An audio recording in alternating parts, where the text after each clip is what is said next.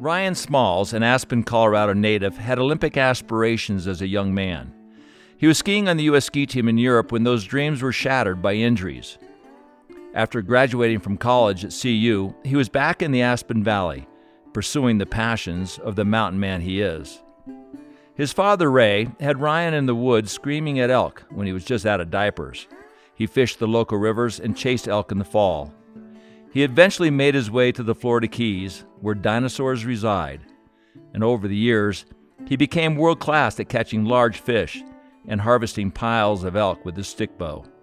On today's episode, we reminisce as brothers, two guys who continue to chase dreams, living life to our fullest.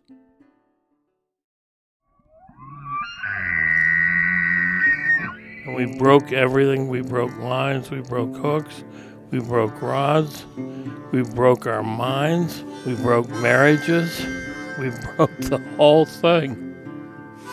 We came up with the idea of going out that night and chasing girls, and whoever had the biggest pair of panties won the pot. I knocked another arrow and he turned around the other way and I shot him going through the other way. So I double lunged him both ways. But it was nothing for us to paddle an air mattress out into Government Cut. I got him on. All right, now we're going to teach him a lesson. I'm just an old guy that likes to fish. I'm not quitting yet. And he said, well, who the hell do you think you are, Sue App? And I said, that's exactly who I am. Life's journey to the grave should not be one arriving with a pretty, well-preserved body, but rather skid in broadside in a cloud of smoke, thoroughly torn out, thoroughly used up, proclaiming wildly, wow, what a ride. There's something fishy going on here.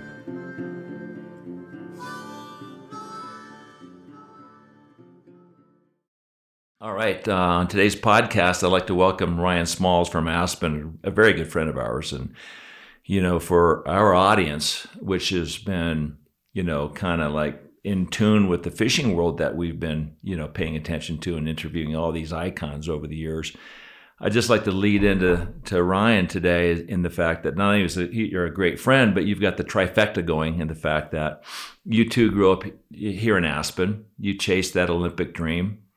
You are a big-time fisherman. You gravitated to the salt. You and your daughter, you brought her to the game at 11 years of age. She caught a 120-pound tarpon. We'd like to hear about that in a little bit. Yeah. But two, a big passion of Nikki's and mine are chasing big elk with bow and arrows. And in the Aspen Valley, you're probably the most prolific harvester of big animals, and especially with an asterisk being with a trad bow. So welcome to the podcast. Yeah, well, thanks, Andy, Nikki.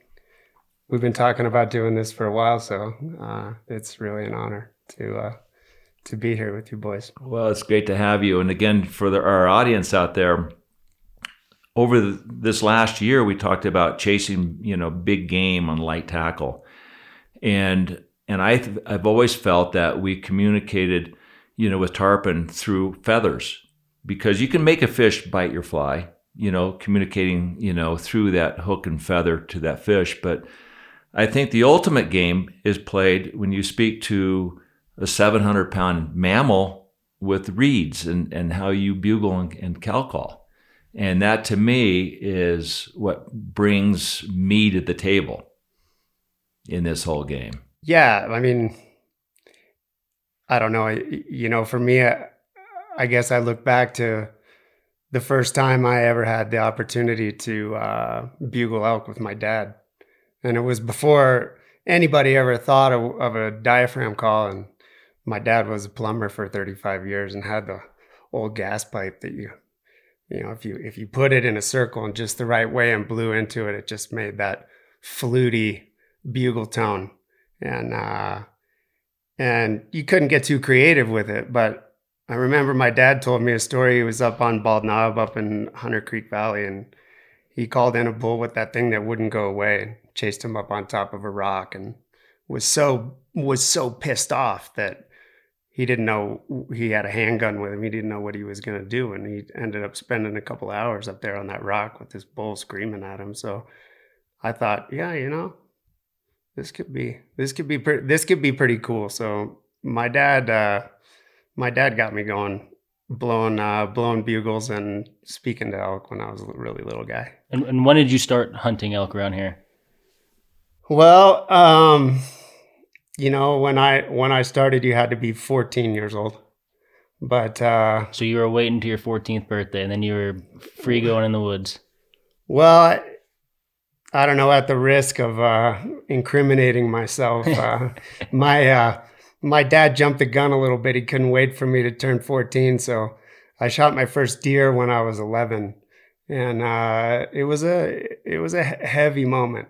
I was, I wasn't sure.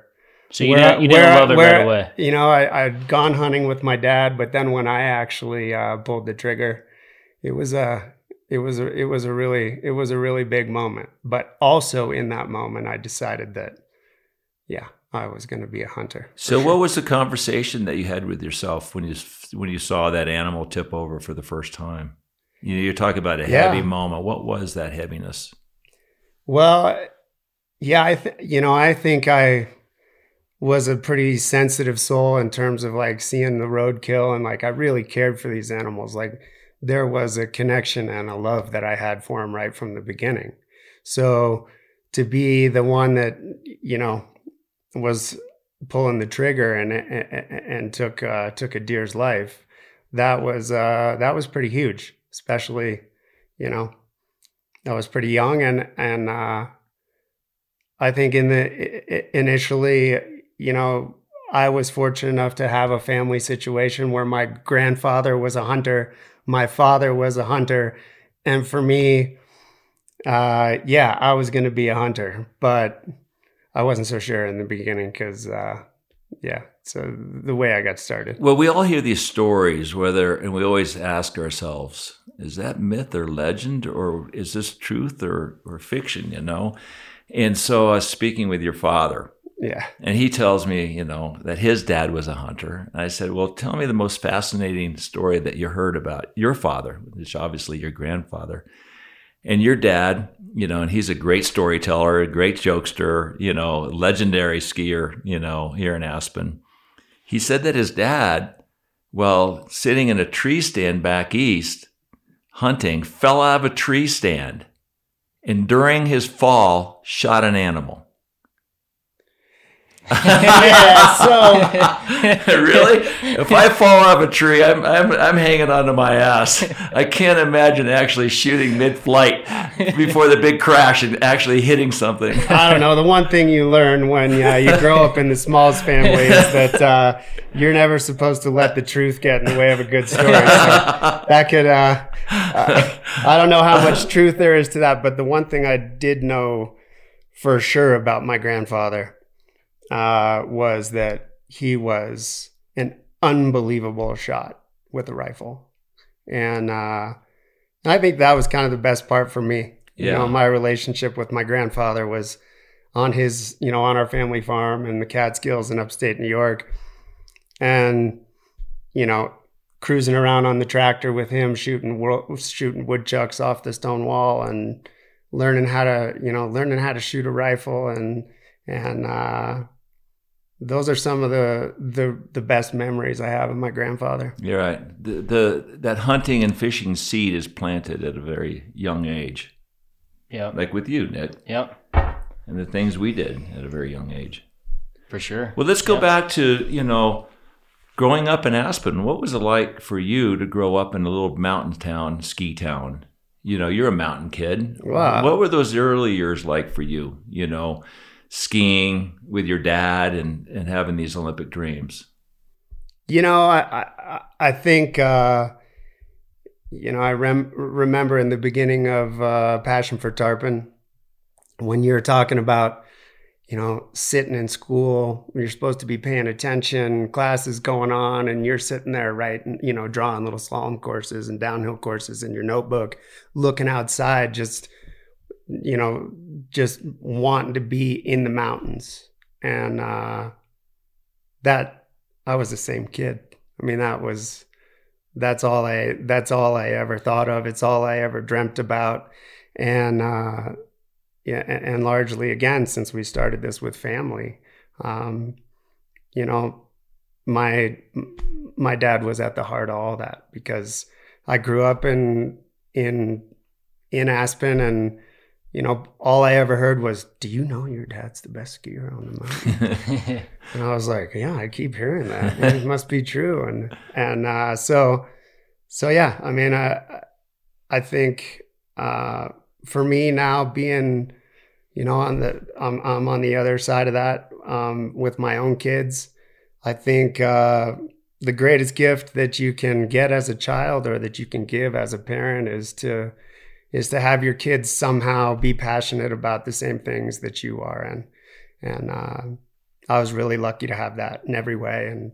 And it's cool because that's so much of what you guys enjoy, and it's a part of our friendship. So for sure. And you weren't just a ski racer. You made the U.S. ski team. You were on the ski team. Yeah, I was always kind of in the gray area. I was fast, but not fast enough. So I did a lot with the national team, but I was always kind of in the hinterland between being injured all the time and not really knowing where I fit in, but definitely committed and with big plans and dreams. And I think if my body could still do it, I'd still want to be doing it. But yeah, my expiration date came pretty early. I was 21 years old when I had to kind of shift really? gears. That young? Wow. Yeah. And but you skied in Europe under the umbrella of the U.S. ski team. You skied in some big events. Yeah. So what injuries did you sustain? You're playing the humble card here. Yeah. No, I think, it's funny because I look back and I had all these plans. I convinced my parents to let me go to a ski academy when I was 14 years old, because I knew that was the path that I needed to be on to get to where I wanted to be. And a couple, halfway through my first Vermont winter, I thought I was crazy, but I realized that Aspen was a pretty awesome place to grow up. But the funny thing is my mom always was worried that I was just gonna ski race and keep ski racing, but never really be good enough to call it a career, and that I wasn't gonna go to college. And I kept telling her, I'm like, "No, Mom, I'm pretty good at this. I think you should be on board."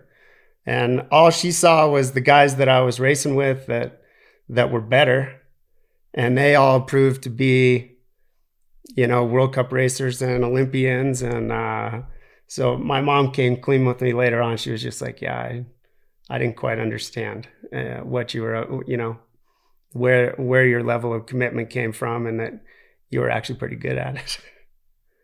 And so what ended your career? So you asked me about my injuries. 19 years old, I snapped my patella tendon in my left knee. My whole quadricep rolled up my leg like a window shade. I had a downhill in Big Mountain, Montana. And it was a really tough injury to come back from. I went to see Dr. Stedman over in Vail, and he, I'll never forget it. He came in the room and he goes, "Ryan, you have a really bad knee injury." And he said, "It's not one that I see all the time. It's not one that I get to fix all the time, but this is what we're going to do. I'm going to do my best to fix it, and you're going to do your best to rehab it.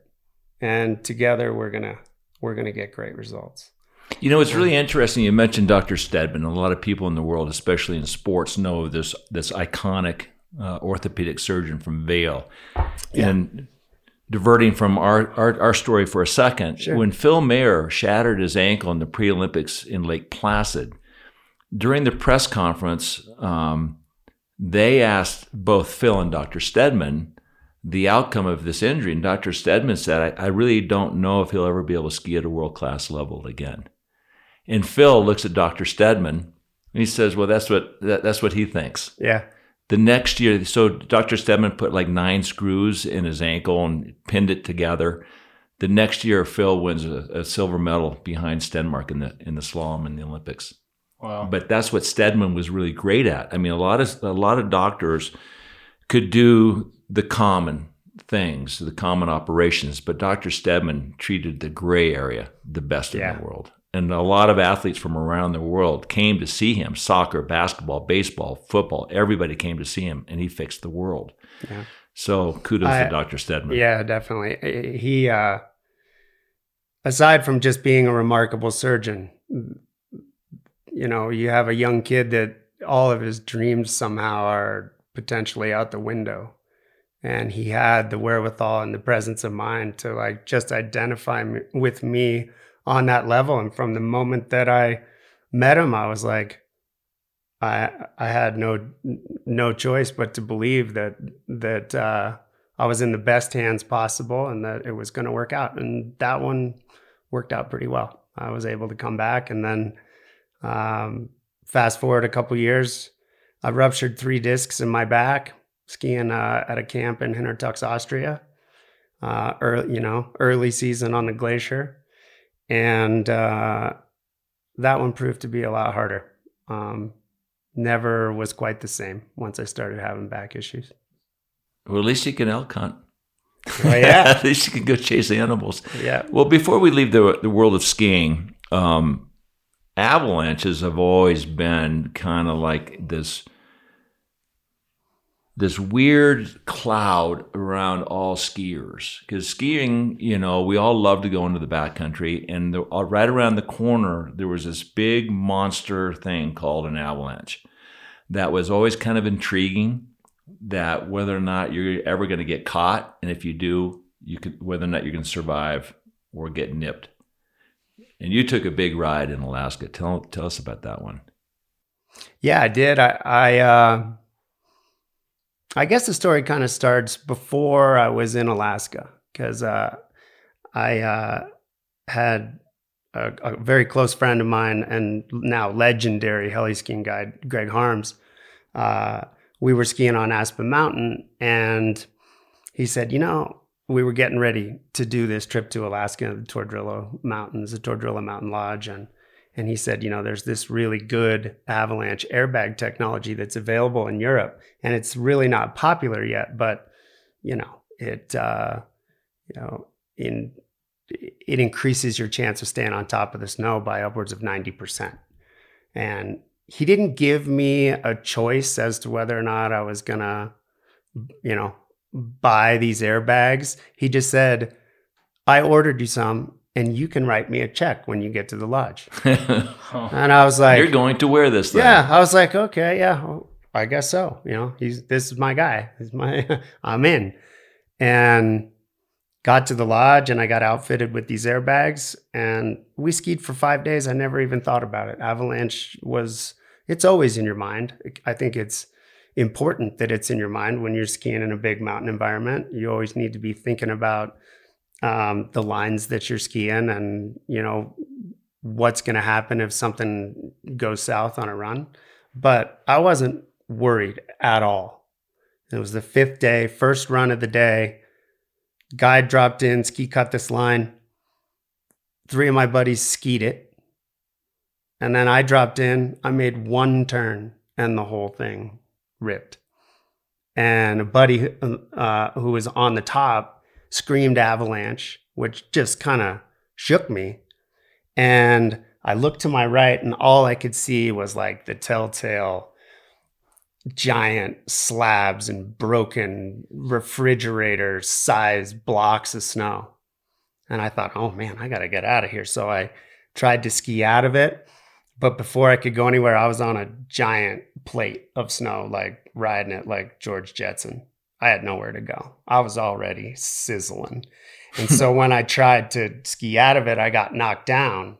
Then I stood back up, and I was standing on the plate, picking up speed, getting ready to take a big ride. And I was like, oh, I got the bags, man.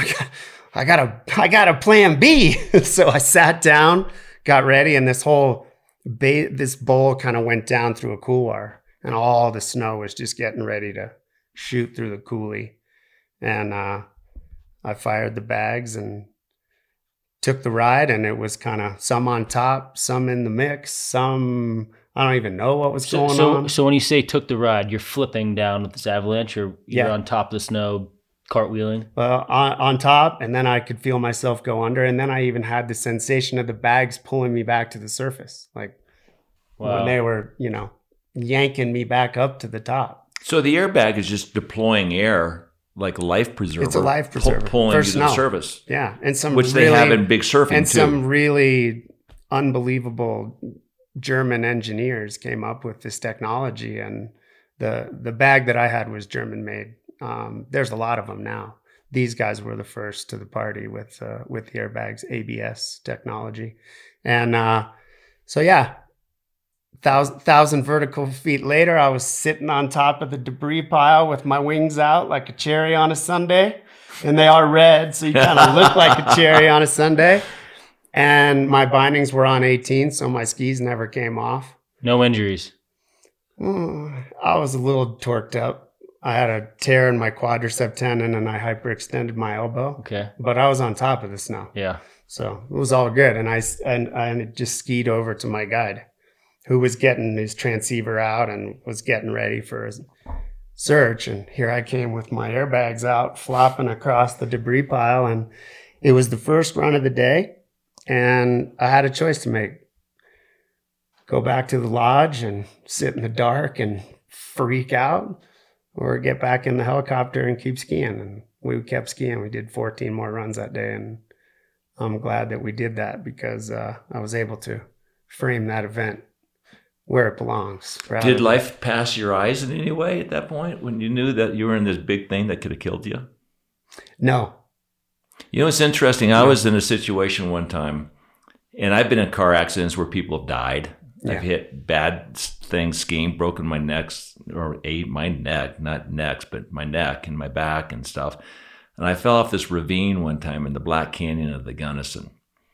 And I had my girlfriend with me and her pack in my hand because she was getting tired. And my backpack hit the back wall and kicked me forward, and I went head first off this ravine. It was the only time in my life I didn't think I knew I was going to die. And what went through my mind was, really? This is how it goes. This is how I'm going to go. It ends, it was like humorous. It's like, are you kidding me? Because I knew I was going to go to the black. I knew it was over. I had a very different experience. And that I wouldn't even qualify as a near-death experience. Or I was sure I was going to be all right. And I don't know why. Right. I just was like, I was just like, no, I'm going to be fine. And I had an action plan. I had to fire airbags. I had to be taking actions consistent with surviving. And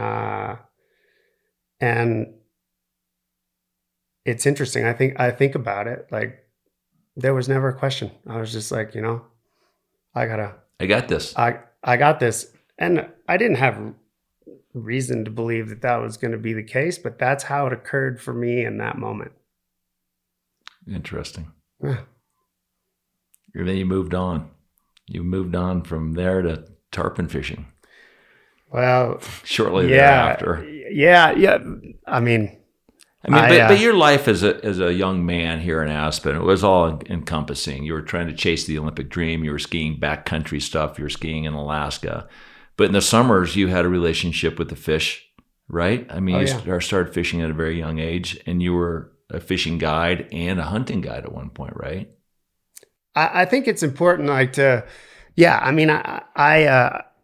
was a guide. I guided fishing. I guided elk hunts. I did that for sure. But I think the most important thing for me is where I found fishing in my life when I really needed it the most. And hunting, that was true too.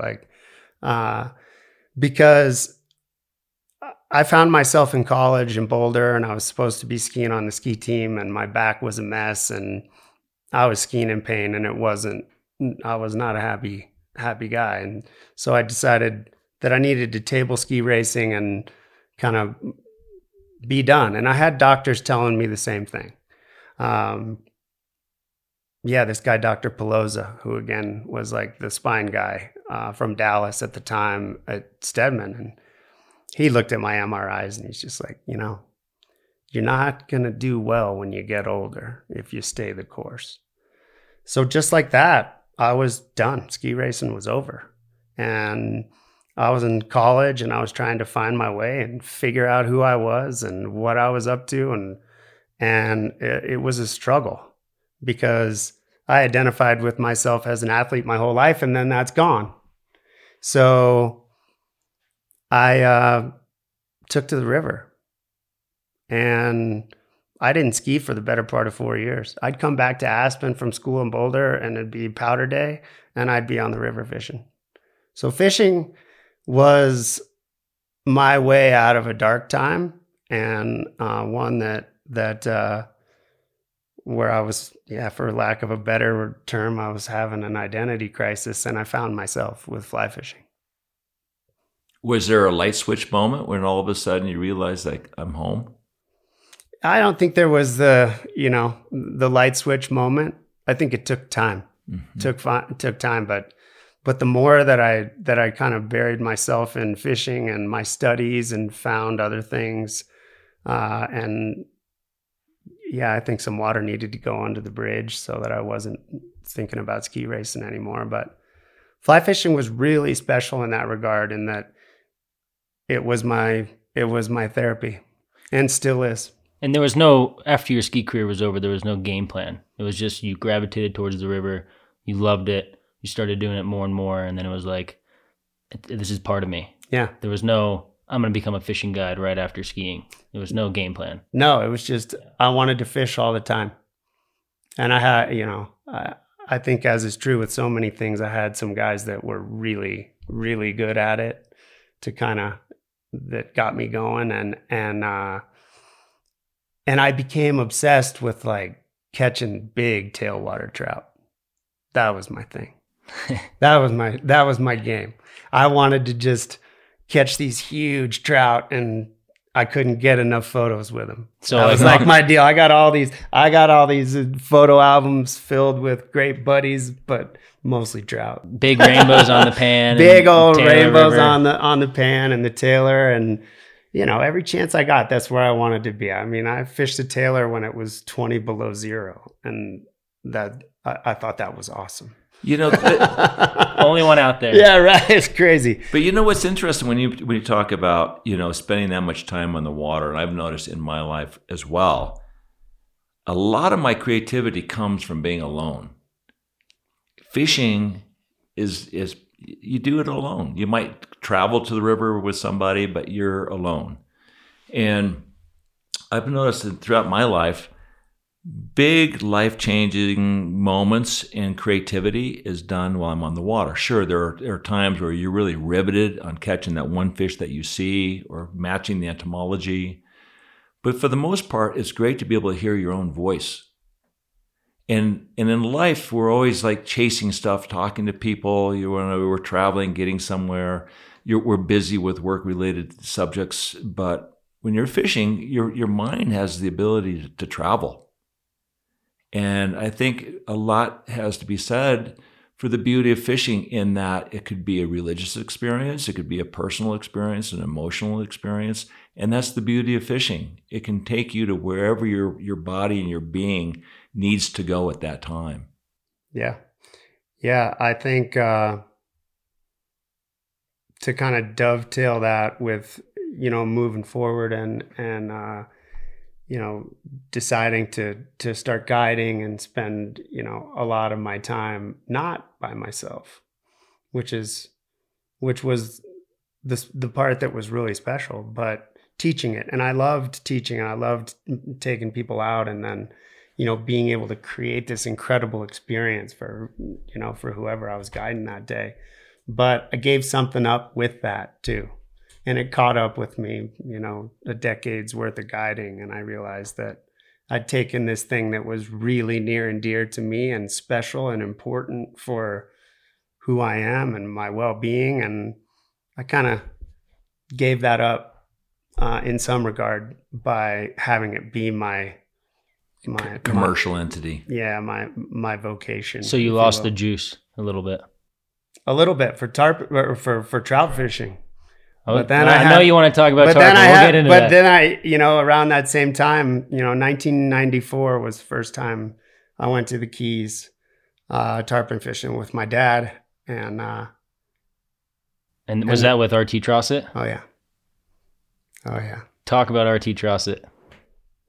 So, look, I mean, I had no clue what I was stepping into. We have an incredible family of friends, the Spotswoods, who live in the Keys, and Jack Spotswood would come out here every year and hunt with my dad. And then I started getting in on that years later. But it was really their friendship that created this opportunity where they would come out here and elk and deer hunt, Jack would in the fall, and we would head down to the Keys. And Jack was really good friends with RT. And so I didn't know. I didn't know that that I was heading out. The first day I'd ever spend in a skiff was with like the fishiest character I'd ever known in my life, and a true legend. But we had unbelievable adventures in every way, and it wasn't always tarpon. Do you remember the first time, or the first tarpon that ever bit your fly, and how shocking that might have been? Or yeah, I remember it. I remember it like, you want to talk about a game changer. And it wasn't on the end of my line. I watched it happen. It was my dad. And, I guess I'll keep spots out of the conversation, to protect these hallowed waters. But we were with RT out, classic situation with the sun going down into the ocean, and, nice outgoing tide. And you were in Shark.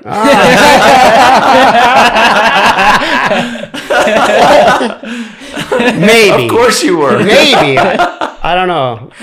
Yeah. So, and I remember standing on the bow of RT's boat and looking across the channel, and here's my dad. He flips this old like fly that Billy Pate tied himself. This looked like the entire chicken with these big whistler. This fly is like this long, right?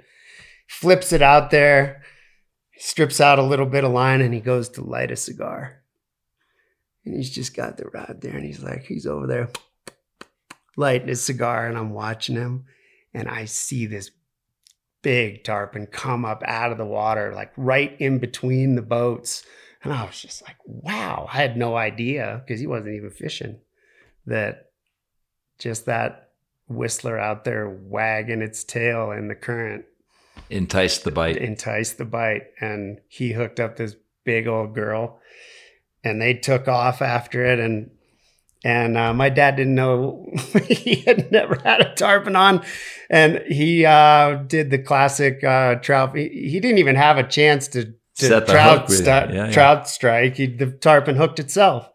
But then as they were motoring off after it, you could just hear the tarpon run and just hear the handle come around and just brrr, brrr on my dad's knuckles.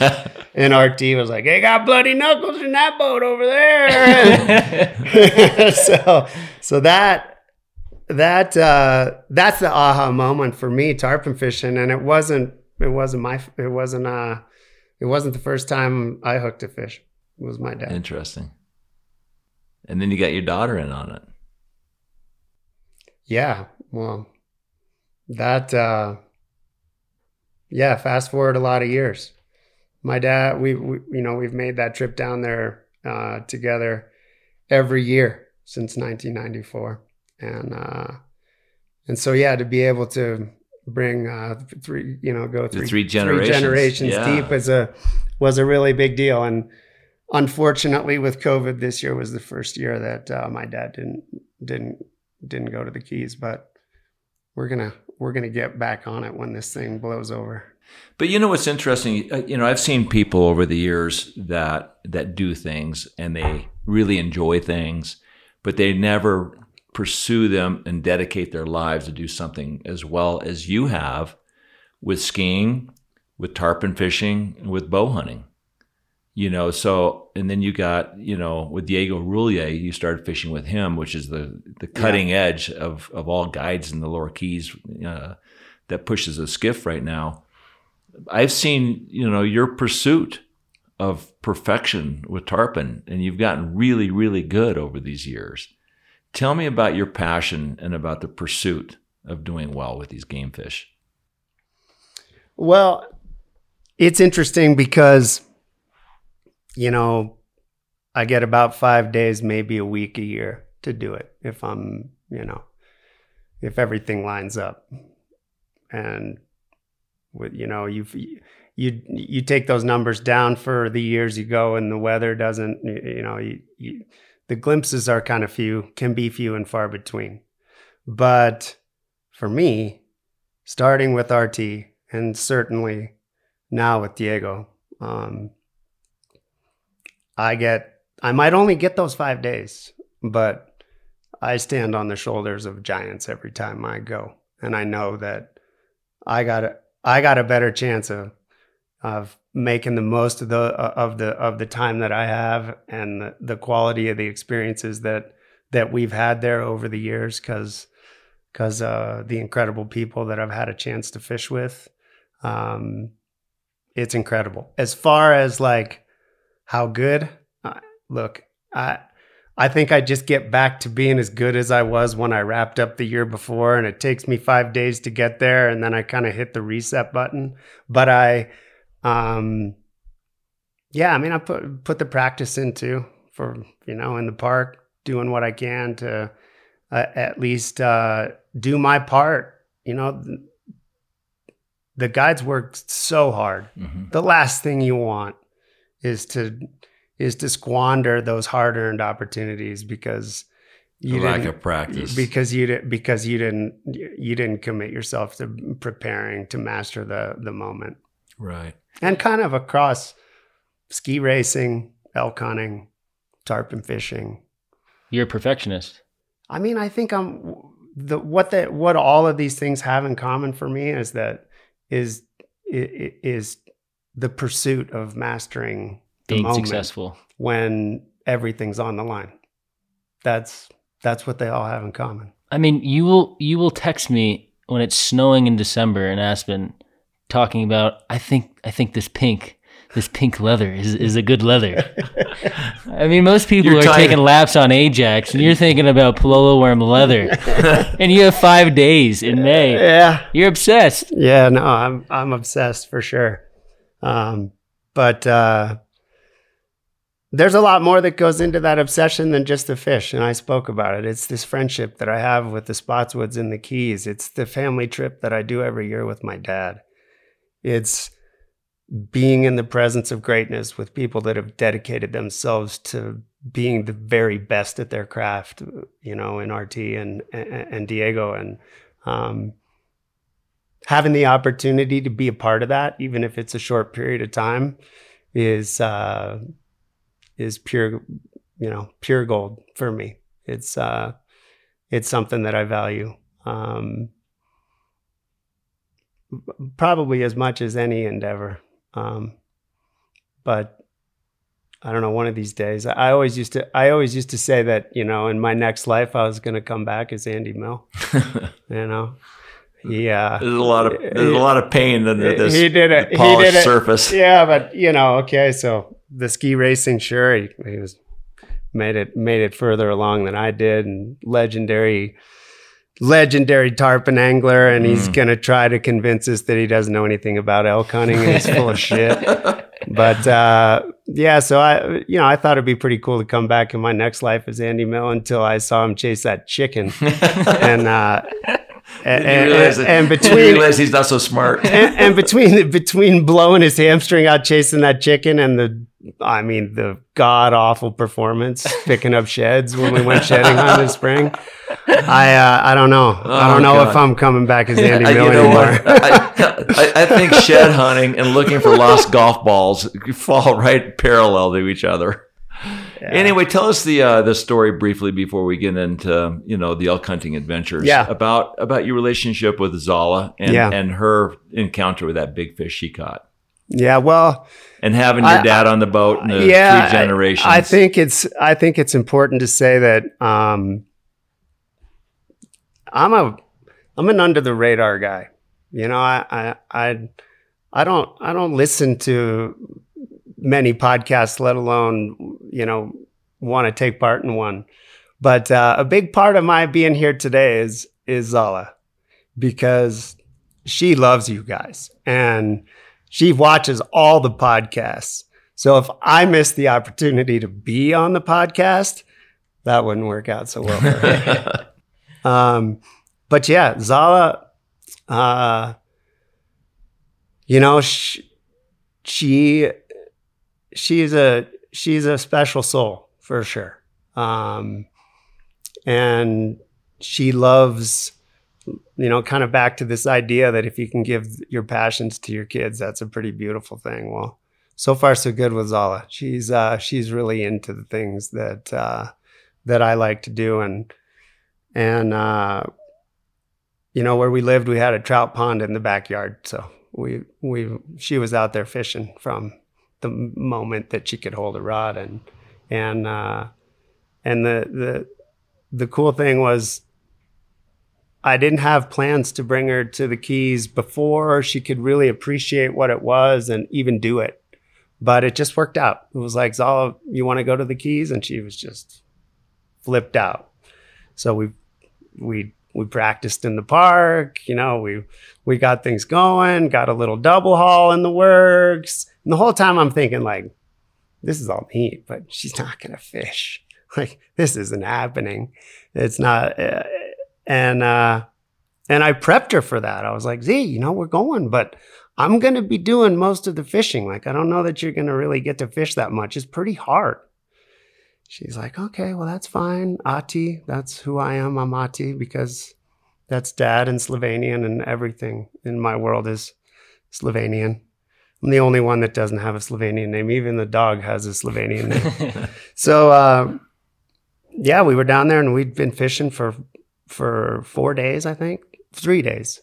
And it was blowing 20. And Diego all of a sudden is just like, hey, Zala, I got a spot where we got to go.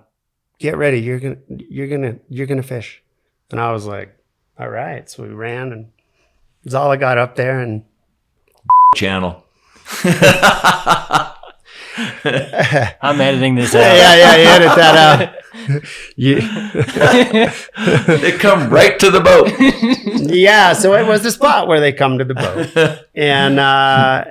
And Diego had it wired, and we got Zala up there, and he just got her going where she was casting to a spot. Right. Knowing that the fish would come by that spot. And but she's got some charm too. It was not a good day to be fishing, and she was up there for about 5 minutes before the fish started coming. And first single came by, and she was behind it. She didn't get it out there. And then we looked down the flat, and it was like, okay, here comes a nice little pack. And Diego was just like, okay, Zala, you just start casting to your spot. And she's working it out there. A little water haul, is blowing. So she gets it out there right on time. Diego goes, just give it a bump. She bumps it. Big old black and purple toad. And he's like, one more time. Boom, bumps it. And the biggest fish in the bunch just stuck her head out of the water 30 feet from the boat and just put on an unbelievable, like the bite that you dream of. But I had an 11-year-old girl attached to the other end. We were just like, we didn't even know how to make sense of what had happened. We were just freaking out. We were screaming. And she was just like, boom, hooked it up. Fish never jumped and just took off. And we fought the fish, and we, got the leader and the whole deal. And man, I just thought if I could ever find a way to get that photo, that would be incredible. But she was fishing with the 9 weight. It wasn't in the cards. So we fought it as long as it was responsible. And then, yeah. And then she chewed through. So it was good, that it kind of ended that way. But then we went and had dinner that night with you guys, which was the icing on the cake for a moment that it's kind of fun to try to put words to, but there's no way to do that. It's like this incredible experience that, yeah, if it's the pinnacle of my angling life, and I think it will be, it's where it belongs. Wow, that's special. Now you got a pal to fish with now. You know, like your father had you, now you have Zala, you know? Yeah. You got some tough kids. Yeah, no, they're hardy kids. Yeah, it's cool. It's pretty fun. Yeah, they're fun. Awesome kids. They're good kids. Good for you. Yeah. Let's go into the whole bow hunting rifle thing, and because that's been a huge part of your life, and you've been a big inspiration to a lot of other kids around this valley. You know, kids. I call them kids, but they're young men, like Will. Yeah. Cardamon. Well, he's not only a bow hunter. You're a traditional archery hunter. Yeah. And for the listeners, they might not understand what a traditional bow looks like. I mean, that's like... Right. Show us your bow here. You've got it here and your arrows. And that's all right. Sorry. I mean, this doesn't have cams or wheels or metal bolts or... No, it's a stick and a string and there's some technology involved here for sure. I mean... This is my go-to hunting bow. It's built by a guy named Jim Neves, Centaur Archery in Montana. And it's an amazing weapon. And I've made my own bows, but nothing that I felt like I should get out there and hunt with. And then, you can see that these low diameter carbons are not that much different than what you see on your compound setups. The biggest thing is that they're heavier and have a, more specifically, they're really high percentage FOC. So they're heavier because the velocity of the speed's not as quick. Yeah, you give up the speed side of the equation for a harder you gotta make up for it with mass weight, for momentum and penetration. So but as I've learned, because I'm a tinkerer and I'm always trying to make stuff better, I've learned that, these high FOC setups are really, really effective, not just for flight characteristics and accuracy, but also the penetration potential and lethality of the arrow goes way up when you pay attention to some key components to the arrow design. The micro diameter shafting is one, and having that weight as far forward of center as you can really adds a great deal of lethality to a traditional archery setup. The kinetic energy. Yeah, I mean, so it's not so much. I don't think so much in terms of kinetic. What's more important for me is momentum. Right. Because momentum is what equals penetration. And you've gotten full pass-throughs with your arrow using a traditional bow. Yeah. At 50 pounds? 55 pounds at 28 inches, I got a full pass-through on a moose. Unbelievable. Yeah. And it's a progression for sure. How did you get into the trad bow? So because you went obviously from the rifle to most likely a compound. Yeah. So why did you make this switch? Was it too easy? No, it's not at all. You just wanted harder. No, it's I had a great friend that shot a longbow. We were in the woods together, and he's still one of my closest friends and hunting buddies. And it was a season out shoot, carrying. I was lugging that compound bow around, and he had this nimble little longbow that he was shooting all the time and having fun stump shooting with. And I was just like, man, that's cool. Let me shoot that Was thing. he effective? Was he killing stuff at the time? Oh yeah. Yeah. And so, yeah, I just started shooting his bow a little bit, and I was really taken by it. Not just the hunting aspect, but the archery itself. Mm-hmm. Shooting one of these bows is, I mean, I'm trying to woo you guys over to the trad side of the equation. So we're going to keep shooting them, but just shooting them adds a component to archery that's really compelling. I would think it's almost a relationship, the difference between throwing a spinning rod and seeing the arc of a fly line. The artistry, possibly, to this game, which fly fishing is to fishing. Yeah, I think an art form. I think for me that's a pretty good image. It's because a good Flip comparison. Flip Pallet said, we were speaking about, compounds and stick bows, and he was saying, at some point, I'm going to make you an archer. Yeah. And we were always killing stuff with a compound bow. He said, this is the fly fishing of archery. And you told me that. And I think I already loved Flip Pallet. Now I'm really sold on that guy. Yeah. But that's the correlation that is kind of woven in my mind, with what you're doing with the trad bow. Yeah, I think so. It's cool when you have a good friend or whatever kind of turns you on to something, but then when it becomes totally consuming.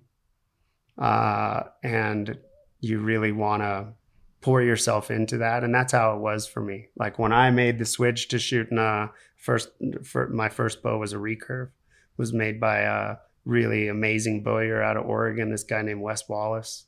And when I started shooting that bow, I was just like, there was never any looking back or picking up a compound bow, or it was like, nah, this whole gig really spoke to me and I wanted to get good at it. Let's go back to when you first started bow hunting in the Aspen Valley. Yeah. This was what, 17, 18 years old? When did you get into bow hunting? No, I was a little older. It was, I was 22. Okay. And as it turns out, and I've always kind of liked it, that there's a correlation. The first year that I ever bow hunted was also the first year that I ever went tarpon fishing. So same amount of time. And what was it like hunting around here in this valley back then?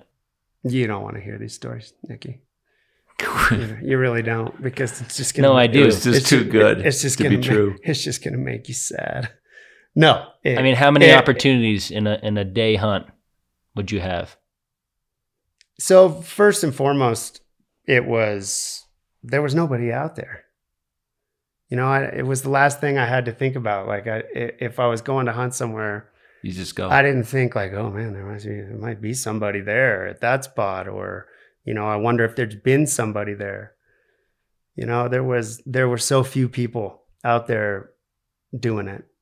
And at the time, I even felt like I was kind of late to the game. I knew a handful of bow hunters locally. My one guy who really helped me out early on was one of my dad's neighbors. This guy Stan Larisky, who was just a diehard bow hunter, and he built his own broadheads, which became a really good broadhead that Muzzy bought. It's the Muzzy Phantom. That was made in a guy's garage right here in Aspen, and so there was a small community of bow hunters and some really cool people that were out there doing it, but you really felt like you had the mountains to yourself compared to where we are now. And it didn't happen overnight. It evolved over time in terms of how bow hunting really took off, and how it's changed the game, and what it means now to hunt on public land versus the opportunity that was there when I started out. And not only was there a lack of pressure, but there were so many more animals, correct? That's because, yeah.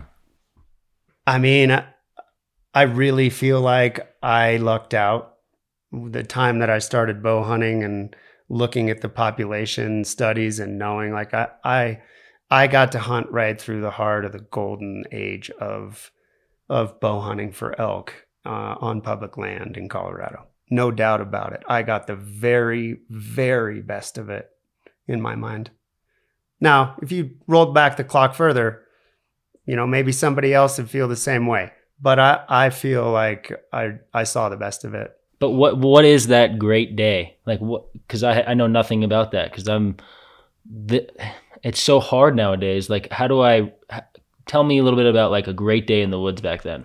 So bugles, or what's going on? Yeah. Well, there was the biggest thing that I missed is that there was a rhythm to everything.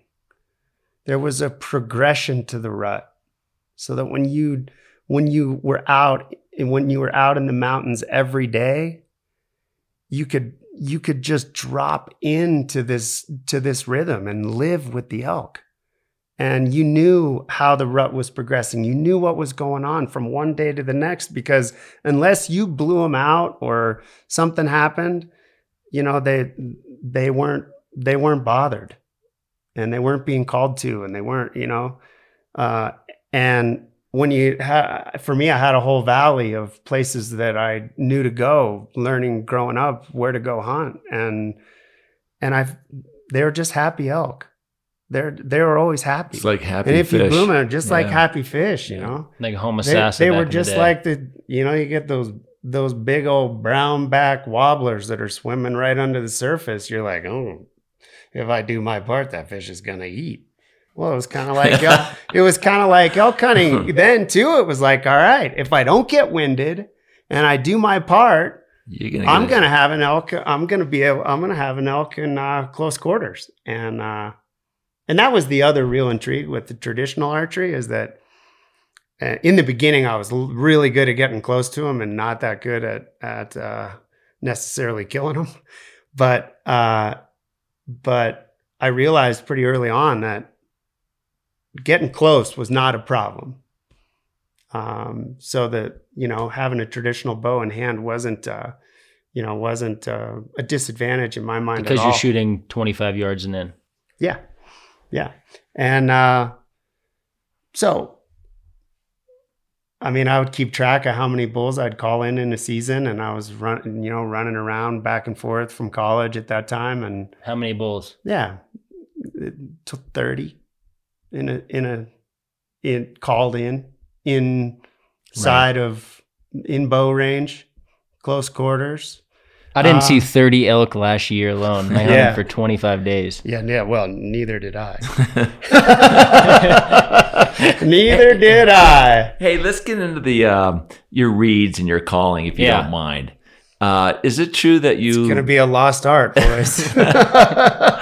Is it true that you learned a lot about your calling over a telephone conversation with your mentor? Oh my God, this is true? Hilarious. Yeah, this is classic. Yes, it's true.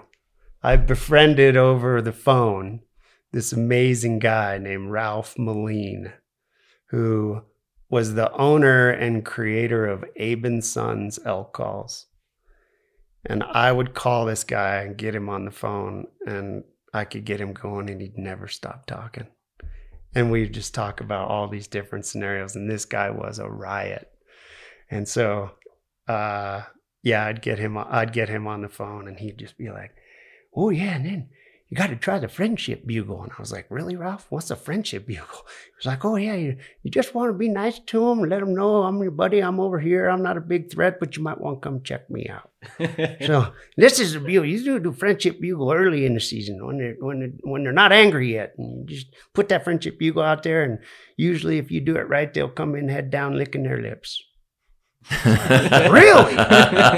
Like, no way. Can you give us the friendship bugle? Can you give us the friendship bugle? The friendship bugle. I want to hear the friendship bugle. Oh, God. All right.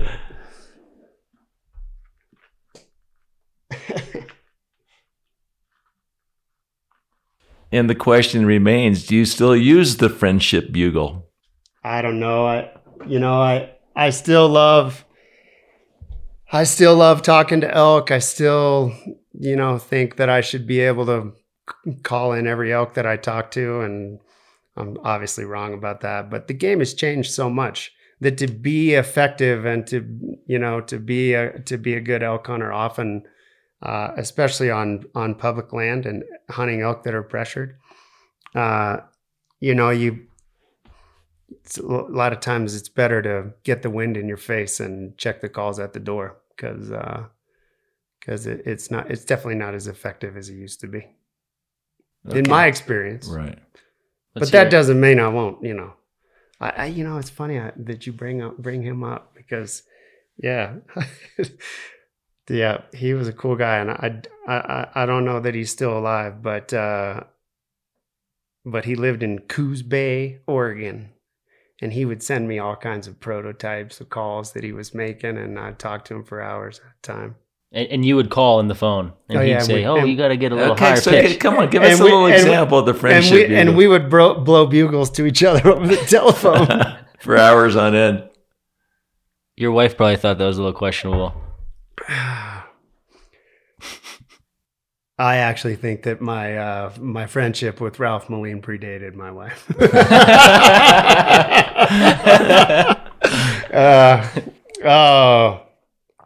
Okay, so the whole idea with a friendship bugle is that, there's very low intensity, not a lot of urgency, but it's one of those bugles like, I'm over here.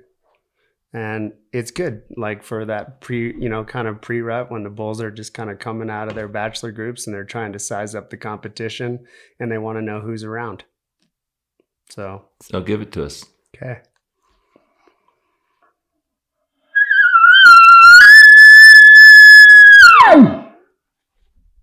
That's it. Not a lot of anger, not a lot of anything. And he was always like big into like, all these like nice little friendly chuckles on the backside.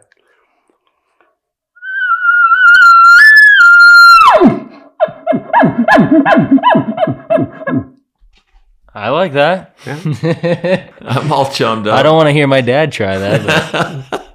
I don't know. Well, go ahead. How about a cow call? Okay. What's your favorite cow call? My favorite cow call is the Steve Chappell signature series from Rocky Mountain Game Calls. This guy right here. And I don't know I don't know Steve Chappell. I've never gotten on the phone with him, but he knows a thing or two about calling elk for sure. And the calls that his signature series is a really good call. So.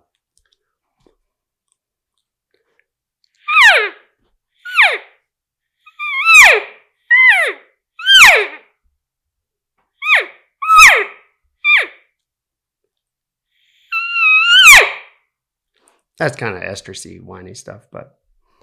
What about your weasel call? My weasel call. Yeah, you really dug up some good stories on me, didn't you, Andy? Tell us that story. We want to hear the weasel story. Oh, you want to hear the weasel story. And how you got your name. Oh, my Laughing Weasel. Your Laughing Weasel name. Laughing Weasel. All your buddies call you. Yeah. We want to hear the story.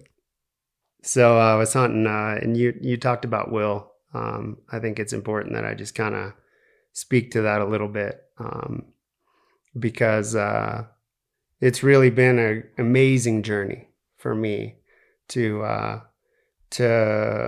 have hunted a lot with somebody who's more than 10 years my junior. That really he sought me out because he knew that he wanted to learn how to hunt with a trad bow, and so I think he was in his teens when we first started hunting together, and to have an opportunity to have a hunting buddy like that, but also someone that you get a chance to mentor and teach him the ropes, and then to watch that evolve into where the mentee kind of gets to blow the mentor away, and that's kind of what's happened with Will and his progression as a hunter, and I kind of more like a full-time mountain man. That's he's more than a hunter, but we were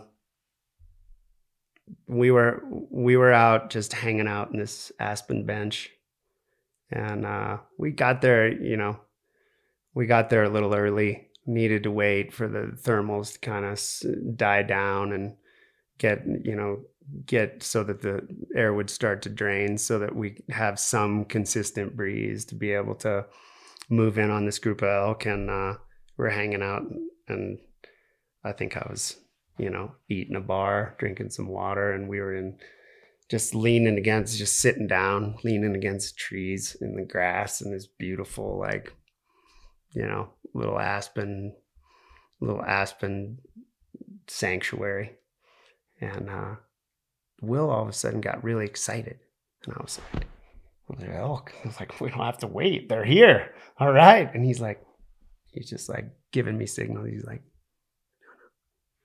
no, over there. And I'm looking for an elk. I'm like, I don't see anything. He's like,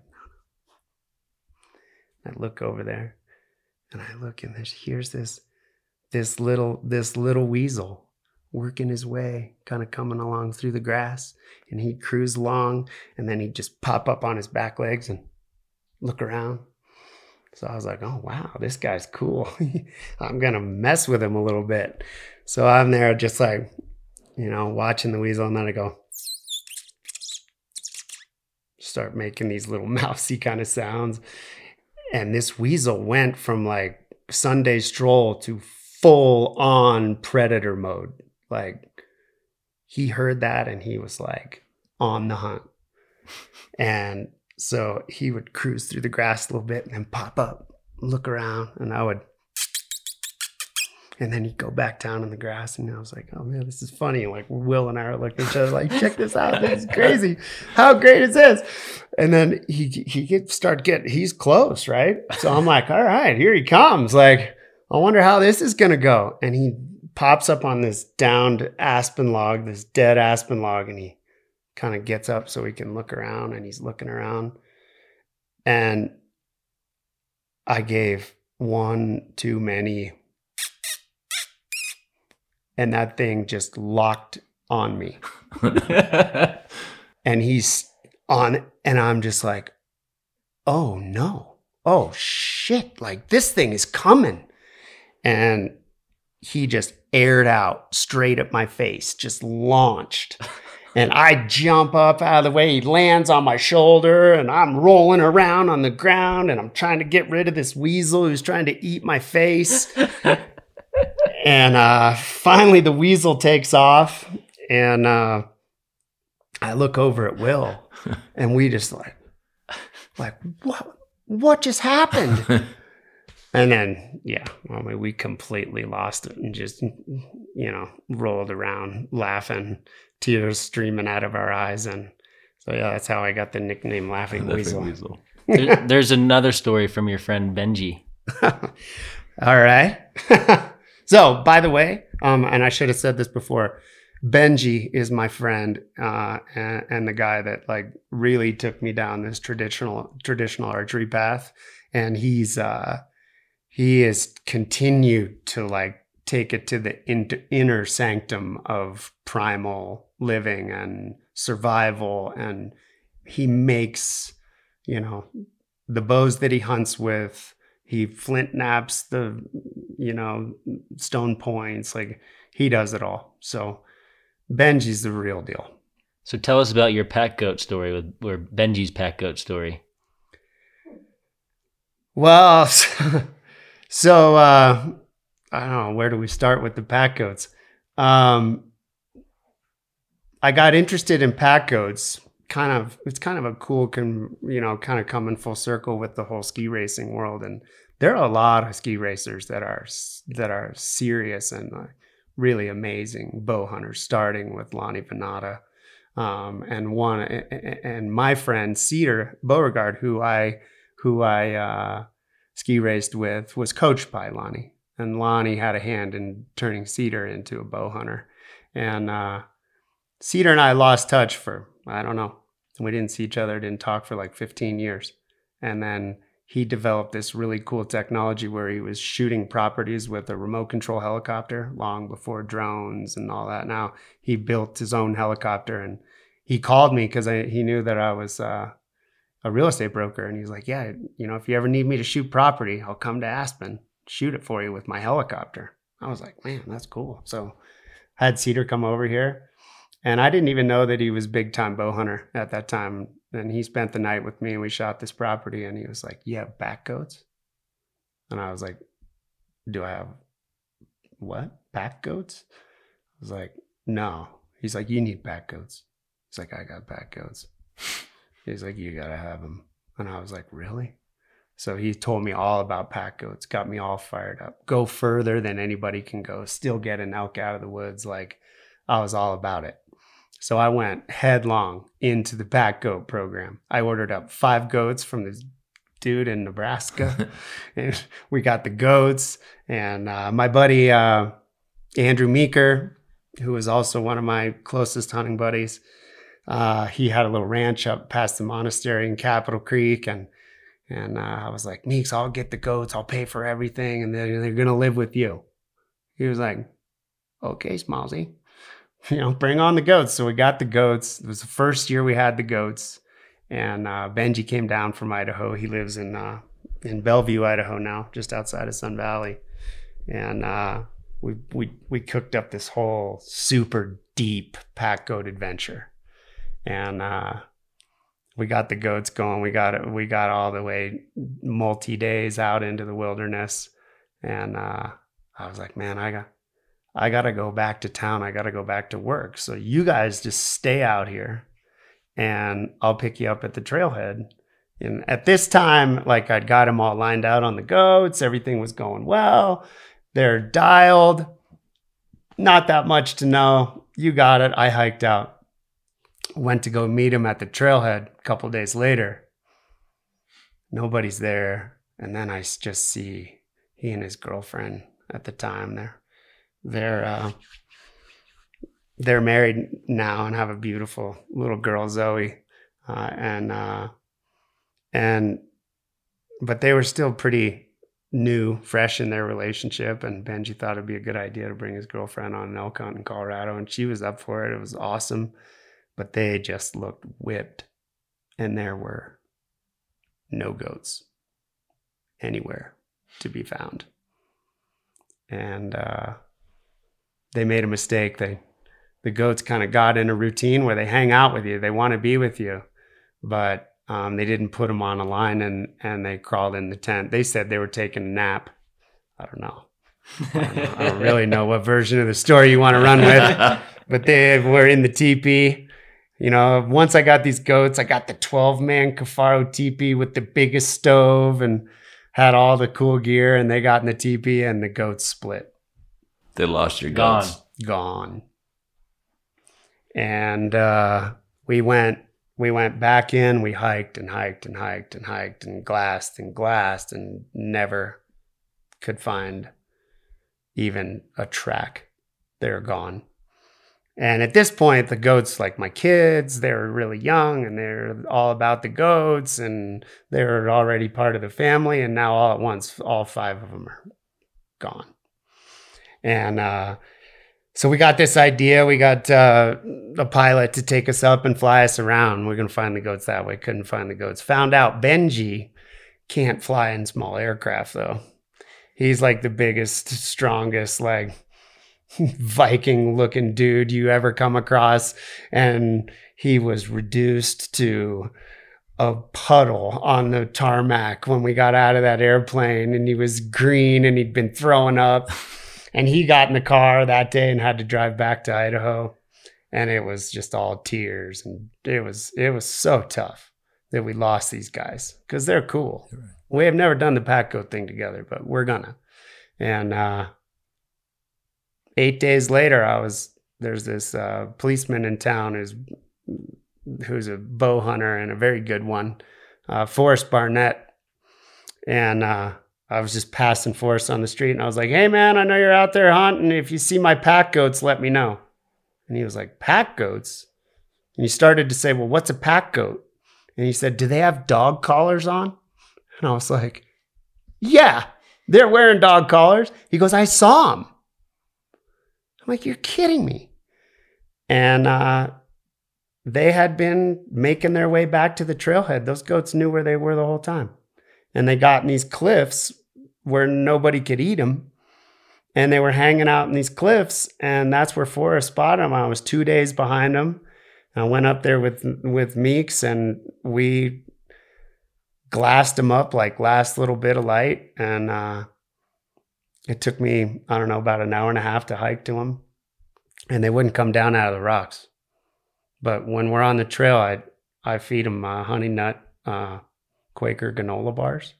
And so when they hear the wrappers, they know they're going to get a treat. So I just crinkled the wrapper, and they came boom, boom, boom down through the cliff. And they were like, "Hey, what's up? We've been out touring in the wilderness, sick. Like, take us back to the ranch now, but give us the granola bar first." So I gave them the granola bar, and they followed me out of there, and we took them home. So you fast forward that story. Now Benji, I think, has 11 goats or something. He's a big pack goat guy, and so.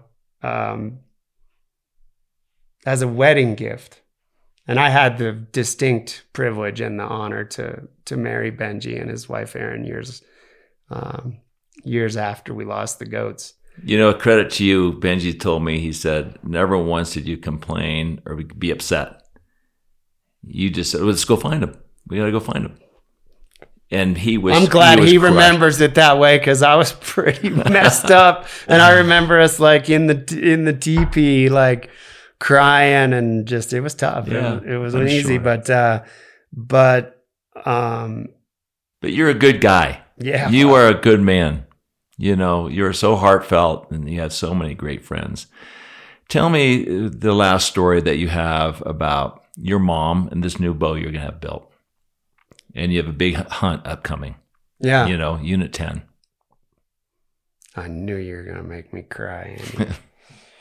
But that's okay. I'm a crier. I own that too, for sure. So I'll let the faucets turn on here. But yeah, lost my mom to cancer this winter. She was the most graceful warrior through all of it. 5 years she lived with terminal cancer. And I have a big hunt coming up. I decided that it was time to stop accumulating points and to use some of these points to go and, you know, have a special hunt. And the fact that it's this year means a lot to me. And I'm definitely taking my mom with me. Symbolically, you know, Jim Neves, who makes these incredible bows, I've been on his wait list for a while, and it just turned out that it was time to get a new bow, and he's designed a new recurve that is I'm really excited to play with and shoot. But I don't know, it should be happening here pretty soon. Tell me about the bow briefly before we It's called a super curve. And it's a really radically curved recurve limb. And part of what Jim has figured out with the design, as other bowyers who have developed these super curve designs, is that the draw curve is very different in that it front loads. It's pretty heavy to draw in the beginning. But then the further you draw the bow, it gains less poundage, so it, you know, mostly bows start to stack when you get, you know, when you're holding maximum poundage, and this gets smoother. So, but tell me I'm interested to try it. It's. But tell me about the cosmetics that you've designed. So in memory of your mom. So just thinking about my mom. My mom's from Columbus, Ohio, and one of the things that she was so proud of was being an Ohio State Buckeye. She went to the Ohio State University. She studied pharmacy there. My grandfather, my grandpa Joe, his name was Charlie, but we called him Grandpa Joe. He served in the 10th Mountain Division in World War II. So my mom had this cool connection with the mountains based on, coming from the flatlands, because of, this relationship she had with her dad. And that's, I think, largely what had her intrigued about the mountains and what probably got her to come to Aspen for the first time in, I think, around 1968.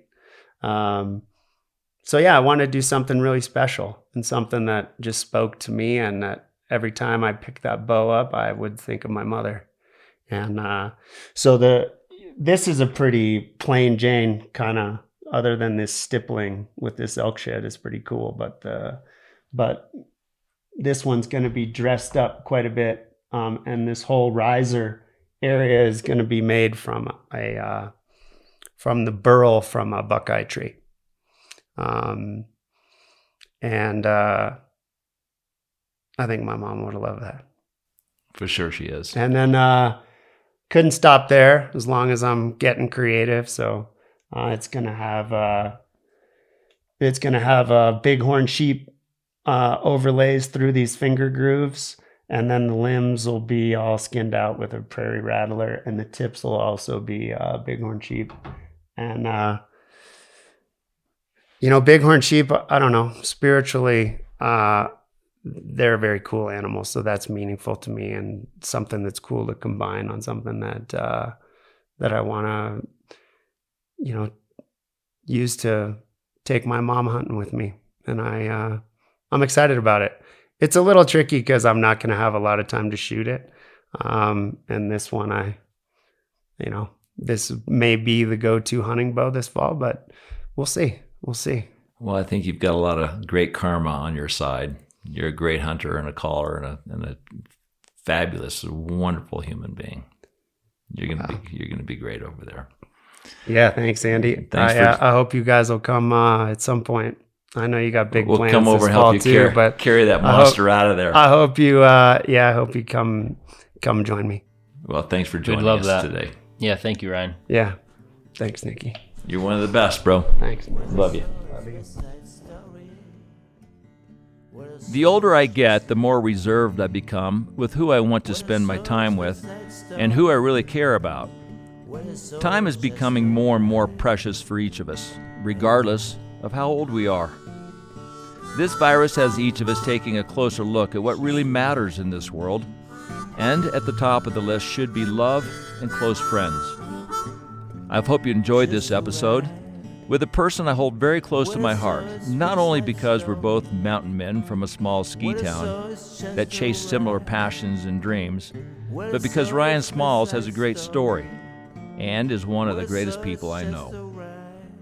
If you'd like to see more content or behind the scenes, please follow us on Instagram, Facebook, and YouTube. Thanks so much. We'll see you next time.